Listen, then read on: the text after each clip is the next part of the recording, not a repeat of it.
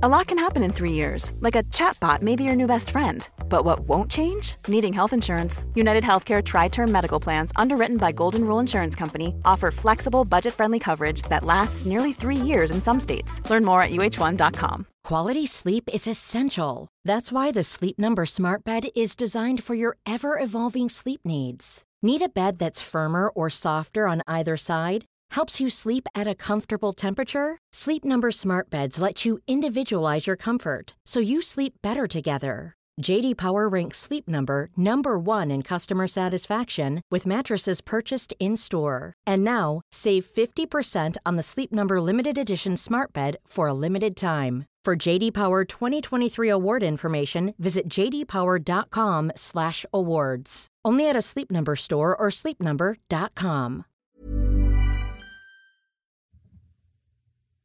This episode is sponsored by Try Vegan, a vegan meal home delivery service that is nutritious and delicious and makes your life easier. Based out of New Jersey, they deliver throughout the Northeast. Check out more details on their website, tryveganmealprep.com. And you can get 25% off your first order with the promo code LITYOGA. So go vegan.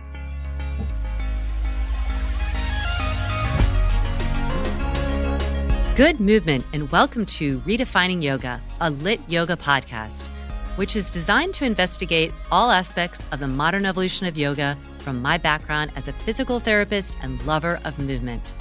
My mission is to help everyone find freedom through smarter and safer movement patterns, so together we can be uplifted, benefiting all beings. Welcome to Friday with Friends. Today I have a very special guest, my dear friend and doctor, Dr. Julie Pantelick. Julie is a pure genius and has helped me so much from her functional medicine approach. We talk about what she's done for me, her journey into functional medicine, and all about hormone, health, gut biome, and so much more. Please tune in and let me know what you think.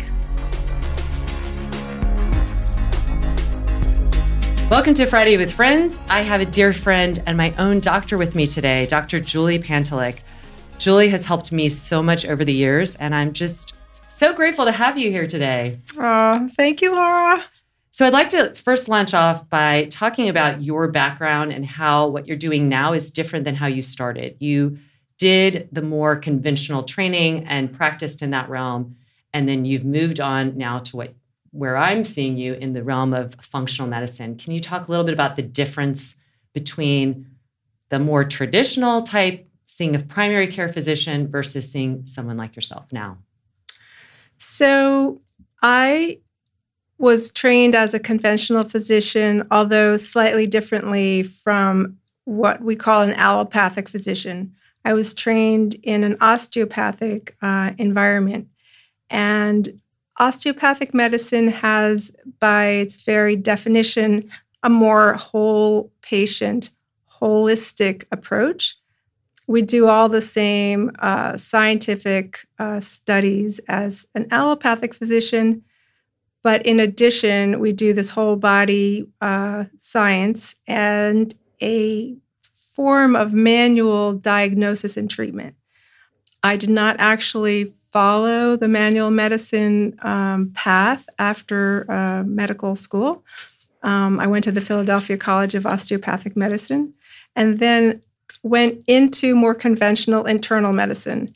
Internal medicine is sort of considered like a little bit of the brainiac version of, general medicine. It's just a place where you can engage in all kinds of complex questions that involve all of the systems of the body as they're defined by conventional medicine. Conventional medicine is absolutely essential. It's a place where we all turn when we have an acute problem that needs to be treated right away. We all think of our primary care physician as somebody that can help us in that moment. And generally, we leave with a lot of pills, I don't know how to, I don't want to boil it down to that, but on some level, you go in with a symptom and they give you a treatment. And the thinking of why this might be happening, it comes into play, but not in a way that satisfied me over the course of many years. I kept wanting to ask the question that my professors would always try to ignore, which was why. Why is this happening? Or why do we treat them with that? Or what are the alternatives? Or did anybody ask them, what they eat, or, how they grew up? And I was always finding myself not engaged on that level. So I found my way to functional medicine. I have a more integrative way of thinking. I just sort of naturally gravitate to being outside the box. So I try to look for solutions to some of my patients' questions. And that led me to functional medicine, which is a root cause way of thinking. And so what I practice now is a hybrid of primary care, which is lifelong adult medicine, age 18 to 108. And from there, I have integrated the more whole evaluation of the body. So I look at gut health. I look at hormonal health. I look at the toxicity that we build up. I look at what we're eating and whether you're having food intolerances, how you're sleeping, how you're exercising. So really the whole picture of a person is so much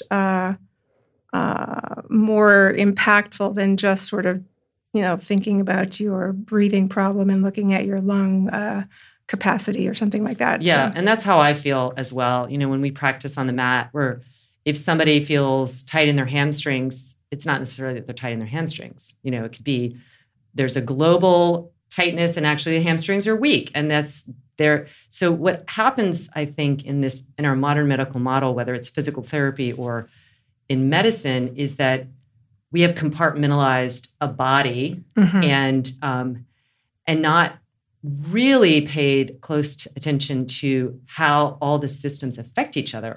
Exactly. And it's so enlightening. And I'm really hoping that more people will find their way into functional medicine, because my background is I met you and I was fascinated with what you were telling me. And it just, you were like a pioneer, like I am a little outside the box. And so I didn't have any symptoms per se, but I knew that I was entering menopause. I knew that this was a time to really understand what's happening beyond just the cultural understanding or indoctrination or whatever is displayed in ads, or what you hear people talk about with menopause being this really dark era. Yeah. And I didn't want to assume that was going to be me. I know from the body, I always talk about, we're not destined to deteriorate and just go and not be able to move. We have to, at a certain age, pay more attention for sure. We can get away with bad habits, bad eating habits, bad movement habits for a while. Right. And there is an accumulative effect of that. So this is the time to really harness our power and empowerment. And you really delved deep into hormonal health with me. And I asked questions on Instagram, and the majority of them are about hormonal health. Can you speak a little bit about what happens in the women's body, why we should pay attention to our hormone imbalance, whether you're in menopause, after menopause, or before, when you're just having your regular kind of cycles? Right. Well, that's a really good question. It's a complex question. I can certainly answer it from a very simple medical perspective. Somewhere around the age of 35, sometimes 40, depends on the individual. Your body starts to change. Your hormones start to change. Your ovulation diminishes. So if we're just operating from the normal patient, because there's all sorts of variations on a theme. Of course. But the average woman starts to feel some perimenopausal symptoms sometime around the age of 45. Again, it can be, earlier or later for people. The symptoms usually start about 4 years before your ultimately last menstrual cycle. And what are some of those symptoms, just so people know? Yeah. I think a lot of people are not trained about this. Well, it's actually, I think one of the questions that I read on your Instagram feed was that, what questions do I go to my doctor with? I'm 30, I look healthy, I don't feel like I'm getting close, but I'd like to sort of prepare myself. Well, that's a really great goal, and we should all be thinking about that. And we can certainly speak about it from a very narrow perspective of what's happening biologically in you, but I'd like to also look at what influences what's biologically happening in you.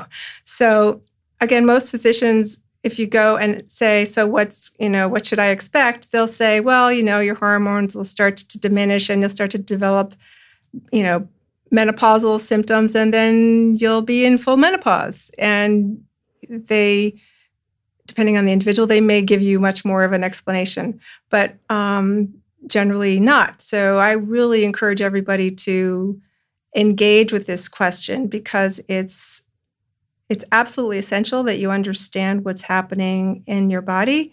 And there's lots of sources of information about menopause and perimenopause. But what the big gray cloud that people start to fear are these things called hot flashes or hot flushes. And you start to feel them sort of in the center of your chest, sort of a heat that kind of like starts to radiate up into your neck.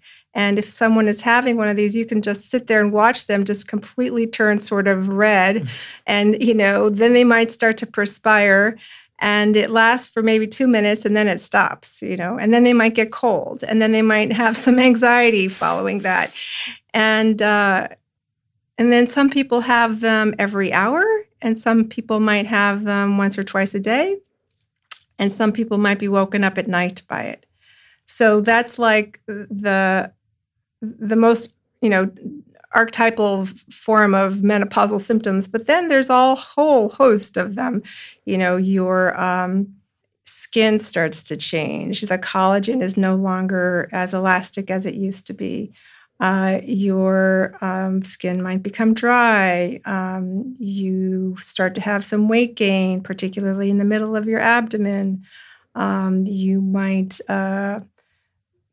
become moody and irritable and have brain fog and start to get depressed. And, a lot of what I often hear is, I just can't make a decision. Like I used to be so organized. I used to be able to make decisions, and now I can't even figure out what I'm supposed to be doing next. And that's just a horrible feeling. I've been there. And these symptoms are all caused by the hormonal changes. Yes. That's crazy. It is so crazy. That just doesn't sound pleasant. I mean, I have, fortunately, knock on wood, because of meeting you, I haven't experienced any of those things. I haven't ever had a hot flash. And, so I think, number one, you are empowering women with what you do, because you're saying this is what typically happens, but there are things you can do. Yeah. And so the best thing to do, like you said, is be aware of when these changes start to happen, and then get your hormones checked, because you can then start to supplement or substitute the hormones, which is what I'm doing, what you're doing, and what you, I'm sure, give most of your clients. There is a lot of controversy or misunderstanding, I think is a better term, about hormone replacement. Mm-hmm. Can you talk about why we want to hormone replace and what are the best methods to do that? Yeah, I definitely want to talk about that. I don't want to forget to go back to all the things that you should do before you get to hormonal replacement. So just ahead. Remind me to. Yes. Well, you can start there. You can start there with the person who's not yet going into menopause, the things to do. Right. So I think the thing to understand about menopause is, like, we're all going to go through it one way or the other. B, it is not a death sentence. It is, unfortunately, the options that you have available to you are not fully accepted by the whole entire conventional medical system. And I'm not sure why we're always trying to fit into that mold, but, many of us do. And then once you have made a decision, whether you decide to do hormone replacement or not, there's a lot that you should and can do to optimize yourself, even though you are either on or not on the hormones, right? So the first thing is to realize that estrogen receptors are everywhere in your body. For some reason, we only think of them as like in our sexual organs or our abdomen. I mean, there are estrogen receptors in your brain. There are testosterone receptors in your brain. There are estrogen receptors in your bone. There are progesterone receptors everywhere. So when you are having a diminishment of the estrogen, progesterone, and testosterone production, all those receptors are not going to function optimally. And so they will start sending signals to change the way things are working.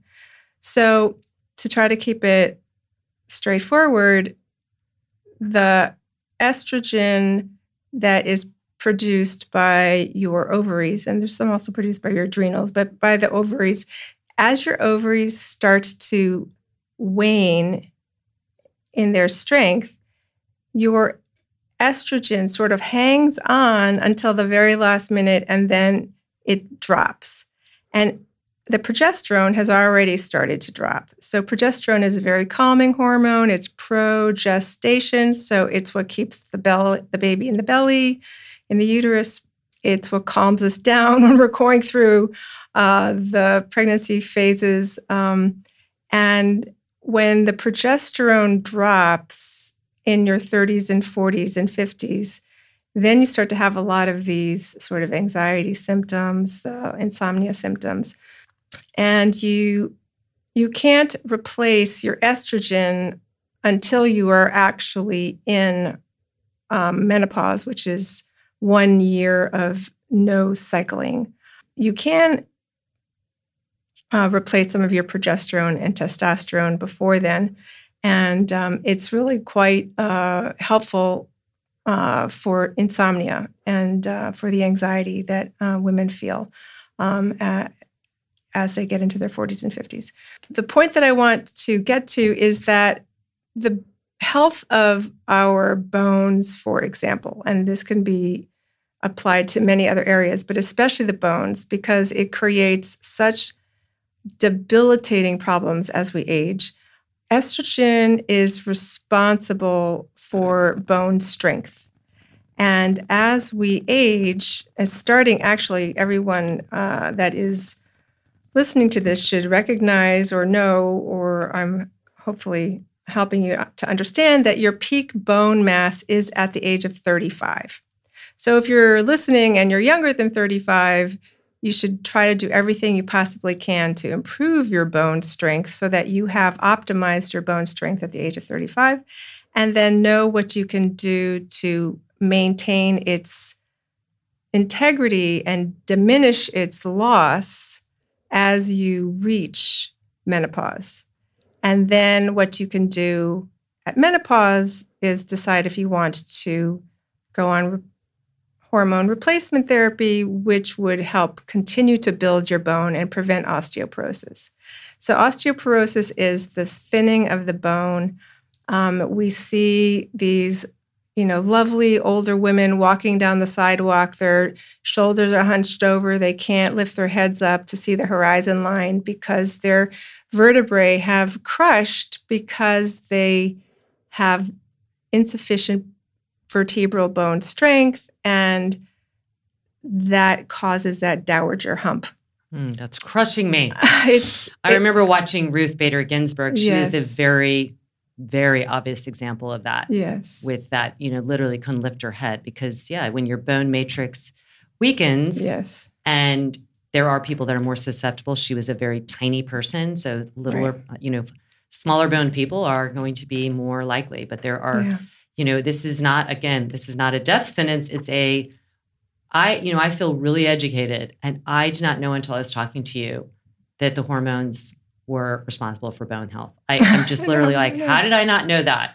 Right. And, I just thought it was literally like you replace hormones or not if you just want to keep, those other symptoms at bay. Like they help with hot flashes and they can help with your skin not being so dry. But I didn't realize, that's why I ultimately chose, because I was like, bone health is essential. Right. It is your scaffolding. It is, it's everything. And so that's why I was super convinced. But, just for those of you listening out there, if you didn't know this, you're not alone. You're not a dummy. I didn't know it either. And I think it's because I don't think people are talking about it. No, we're not taught about our bodies and how they really function in our schooling systems, at least not in this country. No. So there are things that you can do and things we all should do to increase our bone strength. Everyone should be taking vitamin D with K2. K2 helps the body put the calcium into the bones. And that should be like for the rest of your life. We do not get enough vitamin D. I'm sure everyone's tired of hearing about vitamin D, but I'm just going to put it out there. You should also get enough calcium, not necessarily in supplement form. Calcium is much better absorbed if you use it from a food source. And calcium, Google, where do you get calcium? It's, green leafy vegetables, always organic. The other thing that is super important is recognizing what medications you might be on for other diseases that you might already have that interfere with calcium use or absorption. Or placement of it. So, for example, there are a huge number of medications that interfere with calcium. And many people are probably on these. And unless you know that, you won't think twice about it, right? So many of the over-the-counter medications that we take should not be over-the-counter, and we shouldn't be taking them. But so when you want to ask your doctor a question, you could say, so which medications am I on that can interfere with my bone strength because my mother has osteoporosis and I want to avoid it? And so that list is quite long, but it includes one of the most highly prescribed medications in the country. It's called a PPI, a proton pump inhibitor, also known as Nexium or Prilosec. Those interfere with calcium. Steroids, like a lot of people take steroids because they have autoimmune issues or they have asthma. Those too interfere with bone strength.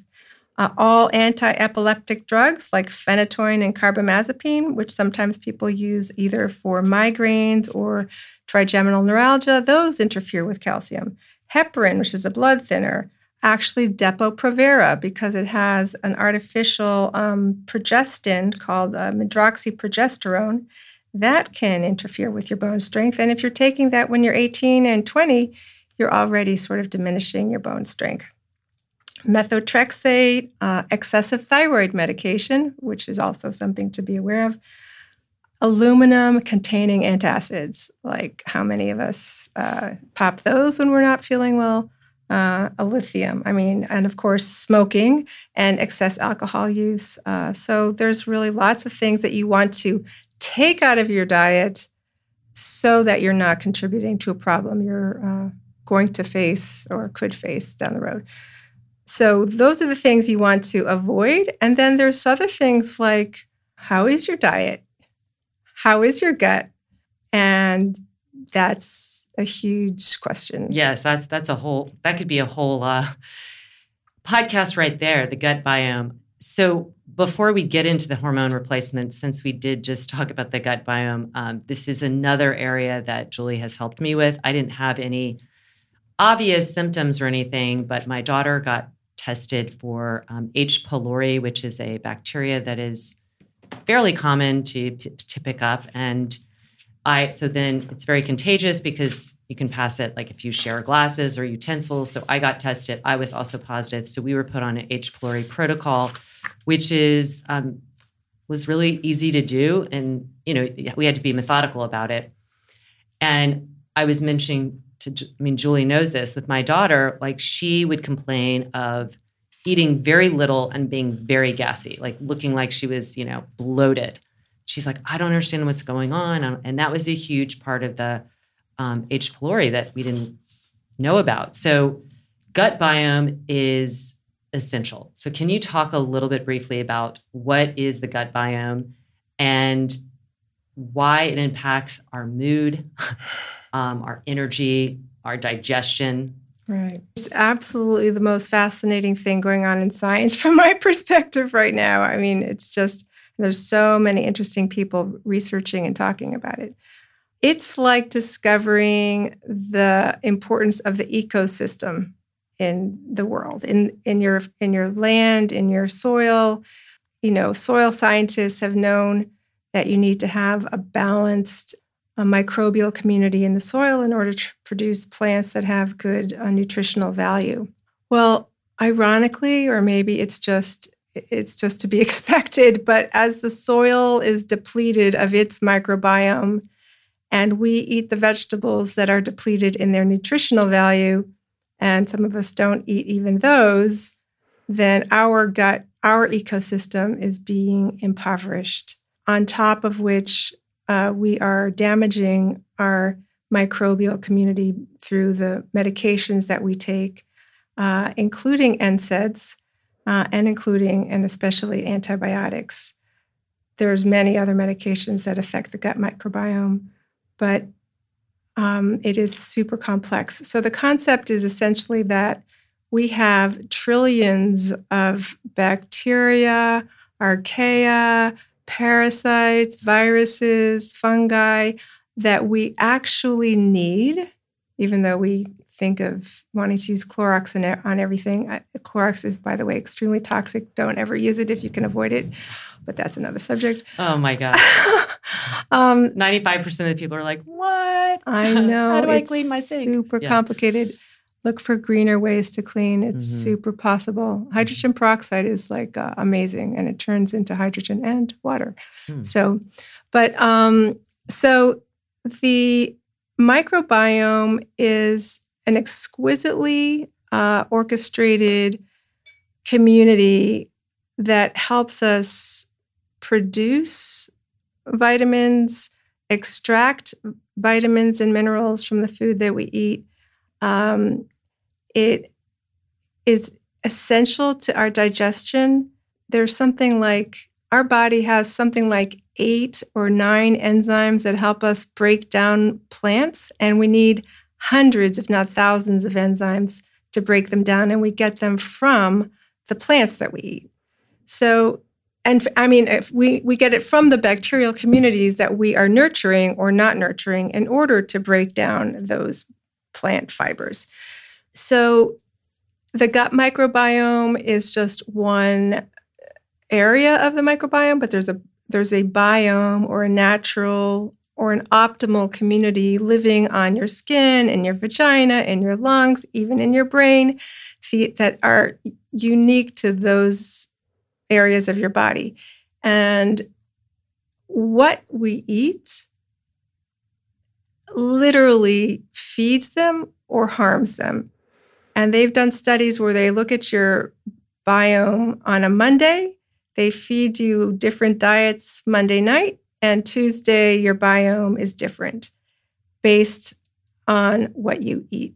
So that's good news and bad news. So the good news is that you can change your biome. The bad news is that what you eat actually really matters. And it is cumulative. So, and it's particularly more complex if you've had a C-section birth, either yourself or your child. And so that's something that's always been on my mind because I had a C-section birth. So the microbiome can be imbalanced. And when it's imbalanced, you can have symptoms. You can have symptoms of bloating, indigestion, acid reflux, diarrhea, constipation, an alternating diarrhea, constipation, like sudden weight gain, sudden weight loss. Like it really can affect all of the metabolic functions that are happening in your gut. And the majority, 70 to 80% of our immune system is in the cells of the gut wall. The majority of our neurotransmitters are produced in the gut and travel to the brain. So if you are feeling depressed and anxious, the first thing that I would do is let's look at your gut. If you are having bloating and constipation, the first thing I would do is look at your gut. And part of that is certainly a test. It's a functional medicine test to look at what infections you have in your stomach. And so, for example, in the case of H. pylori, it's particularly interesting because it produces a compound that decreases the acidity of your stomach, which decreases your ability to digest your food. And that decreases your ability to get your nutrients from your food. And over the course of a cumulative time, you could develop deficiencies, which may show up as, pitting, white spots on your nails, or hair loss, or, all sorts of skin disorders. And the other thing that's really interesting is the skin, when we are evolving in utero, our skin is continuous with our gut. It's kind of like a sock. Like the outside of the sock is our skin, and when you're turning it halfway, inside out, that is our gut. So there's a continuation of that, of the layers and the genetics, so that anything that you might be seeing on your skin might have an origin in your gut. Yeah, I've read about that, and I know for people like with dairy, for instance, dairy can really show up in the form of cystic acne, other kinds of skin disorders, and sometimes I've suggested, well, why don't you remove this from your diet? Of course, I'm not a doctor, but just knowing that little bit, like how much it comes into all the different systems in the mucus. Okay, so yes, and I will add that, yes, we did the H. pylori protocol, which really worked well, and Olivia is happily digesting food well. And That's right. I'm so grateful for you, because I would have just been like, I don't know what's going on, just try eating something different. And exactly. she was eating basic foods like, brown rice and some vegetables, and eating a few bites and feeling like so bloated. So if you have gut issues, if you have skin issues, if you have energy issues, if you have, again, like she was saying, these are responsible for the development of the neurotransmitters, which make us feel balanced in our brain, the serotonin, they're known as the happy hormones, but they're really balancing hormones. If you're feeling low or anxious, you should also look into your gut. It isn't to say there's, like with everything, it's multifaceted, but that's what I really think of as functional medicine, is a multi-pronged approach to your overall balance. We are trying our best in every way to be balanced from the inside out and all the different parts. Right. Well, I think that it's all really about, for me, it's root cause medicine. It's personalized medicine. I mean, conventional medicine tends to look at populations and recommend medications based on typical symptoms or typical profiles. But from my perspective, that is only useful as a starting point. I think you have to really identify who is the person in front of you, what are their genetics, what do they eat, how do they sleep, all the things that make them unique to themselves, what's their history, is their trauma, all of this is going to impact what I would recommend in your care. And certainly the goal is to get you to a place of homeostasis or balance so that your body can do the work that it was meant to do and not be, interrupted by the accumulation of what might be going on either in your diet or in your medicine cabinet or in your life. And speaking of that, like my first meeting with you, I remember, was 2 hours. And, that's just to show you that there's many questions to ask. And if you go to a functional medicine person, you will know that it's very different then, and I feel sorry for the physicians who are practicing conventional medicine because they're a little bit slaves to the insurance gods. And so they can slot you in for maybe 15 minutes if you're lucky. And that's just not enough time to really, especially if you see somebody once a year, to really dive into like how you're actually doing, how you're functioning, how you're sleeping, how you're eating, how your mental state is. It's just not enough time. Right. Are you ready to launch into the hormone replacement? Because I do think this is an area that, again, is misunderstood. I've been asked a lot of questions about it. What's the difference, first of all, between hormone replacement versus bioidentical hormones? Mm-hmm. Because the hormone replacements have gotten some bad press, understandably, but then it's been applied to all ideas of synthetic hormones have been feared. And in fact, learning from you, they're wonderful. And what a great discovery that we now have them. Well, the problem with the data that we all, on some level, might know about, comes out of this study called the Women's Health Initiative study. And it looked at what I'm going to call synthetic hormones. It did not look at bioidentical hormones. I'm just going to define those quickly. So synthetic, meaning made by a pharmaceutical company. They've done the research. They've done the studies to get it approved. It has a formal name. It's called Prempro, Premarin, and Provera. Those are not chemically equivalent or the same as what your body produces. It was originally made from, like a long time ago, made from pig ovaries, but then later they figured out they could use horse urine to create or to pull the estrogen out of the horse urine, and they called it Premarin, so pregnant mare urine, and it came up with the acronym Premarin. That was used as a way to help women in menopause not go through some of the effects of menopause. In addition to which, there's also the risk of, as you go into menopause, having a higher risk not only of osteoporosis, but of cardiovascular disease. And that would be, heart attacks and breast cancer, strokes, blood clots, those sorts of things that happen as we age for various reasons.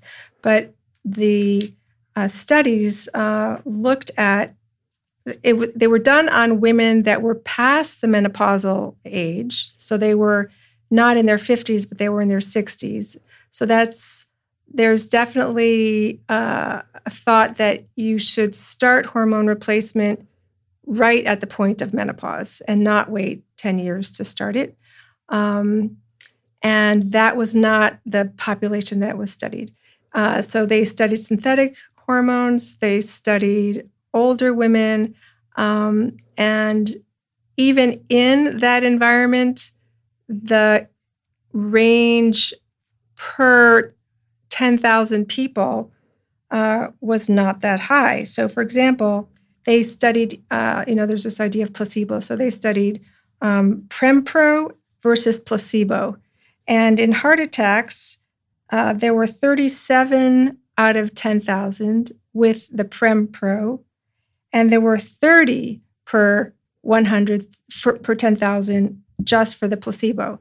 So you could say that there was really only 7 different from one to the other, and that is not such a high number that everybody should suddenly turn their back on hormone replacement when you look at what hormone replacement prevents, right? So you do at some point, if you're looking at the conventional hormones, you want to look at what are you more worried about, osteoporosis and breaking a hip and that's all she wrote, or of, a heart attack, which you could be preventing by dietary, changes. Same thing with stroke. It was 29 versus 21 for Prempro. breast cancer, 38 versus 30. So the numbers were not large to begin with, but this has gone on the books for the last 20 years as being so significant that it turned a lot of women away from going on hormone replacement, and the result of which many women developed the problems they would have prevented by being on that synthetic hormone replacement. What I do is not synthetic hormone replacement, but it's bioidentical. It's produced by either a compounding pharmacy, or there are some estradiol is one of the three estrogens. It's the one that's most important. It's the strongest one. Estradiol can be used as a patch. There are physicians that prescribe capsules or that prescribe pellets, but for me, the safest form is the patch. You put the patch on once every 3.5 days, so twice a week. You change the patch, and then I check your blood levels every 3 to 4 months, just to be sure everything is the same. And you should always have your blood levels checked. You'd never just have someone say, this is your dose and see you, never. I mean, it's important. And then progesterone, there is a form that you can buy from a pharmaceutical company, but it contains peanut oil and dyes that you don't need. So I use a compounding pharmacy that can produce a progesterone capsule that you take at night. And then there's a testosterone cream, which you apply to your skin, once a day. So the difference is the studies produced scary results for synthetics. There have not been these studies done on the bioidentical. There are some studies that show that it doesn't cause harms and it has benefits. And if you talk to anybody that is on the bioidentical, they would never want to go off of it. So I've been on it for 10 years. I have never had a single problem. I monitor my levels. It has changed my life. And in those times when I forget to take it, like I might be traveling and I run out of it, I get hot flashes. Like 10 years later, I'm getting hot flashes and it's just miserable. So I personally have found them very powerful. And I have this one patient whose story she repeats to me every time she sees me because she's so grateful. And I think that she would, state it publicly as well. But she was in her 70s. She came to me because she didn't want to take any of the conventional osteoporotic medications. She has osteoporosis because she was on Nexium for 20 years. And that is one of the causes of bone demineralization. So she wanted to be treated for osteoporosis. And by the way, I have this boyfriend who we've been in a relationship for 7 years, and I can barely have sex with him because it is so painful. And I looked at her like I didn't know exactly what to say. Like, wow, he's amazing, and you're being tortured. This is horrible, So we started her on these hormone replacement, the patch and the capsule of progesterone and the testosterone. And she came back 3 months later. She's like, oh, I don't even know how to say this. I feel so angry at my gynecologist for never suggesting this. I can't even begin to tell you, I feel more myself. I actually feel like a female. I feel like there's no pain. It's enjoyable. I'm so beside myself that I've wasted these 7 years. And I really just don't know what to say. It's just a tragedy that anybody thinks that this is normal. And I think it's super important to realize that your audience they're young, they're athletic, they're doing the intention thing that I think is so important in everyone's healthcare as well as in their yoga practice. They need to know that to live another 40 years past 50, you do not have to suffer the way that we are left to suffer. Mm-hmm. Because you go to, most GYNs and they will say, well, I don't actually prescribe bioidenticals, but had really happy patients that do it. And my question is, so why don't you prescribe the bioidentical? So, Right. So, and I think that it's, it's quite frankly, medicine is a very conservative field that changes very slowly. So anything that you're reading about now, like the microbiome stuff, that will become norm in 10 years. Mm-hmm. So I'm not going to wait 10 years to get that from my primary care, and I don't want my patients to wait 10 years either. And so you just want to find someone that's thinking outside the box. And so it can be a conventional physician that is educating themselves, like I did, on functional medicine, which I think of as just root cause medicine, or integrative care, which is basically saying, again, my definition, what's out there that can help? Let me find out about it. Or if you know something that you think will help, I'll try to find out about it and we'll integrate it into your care, right? So it's just broadening your definition. Homeopathic remedies are very powerful. Naturopathic remedies are very powerful. Acupuncture is amazing.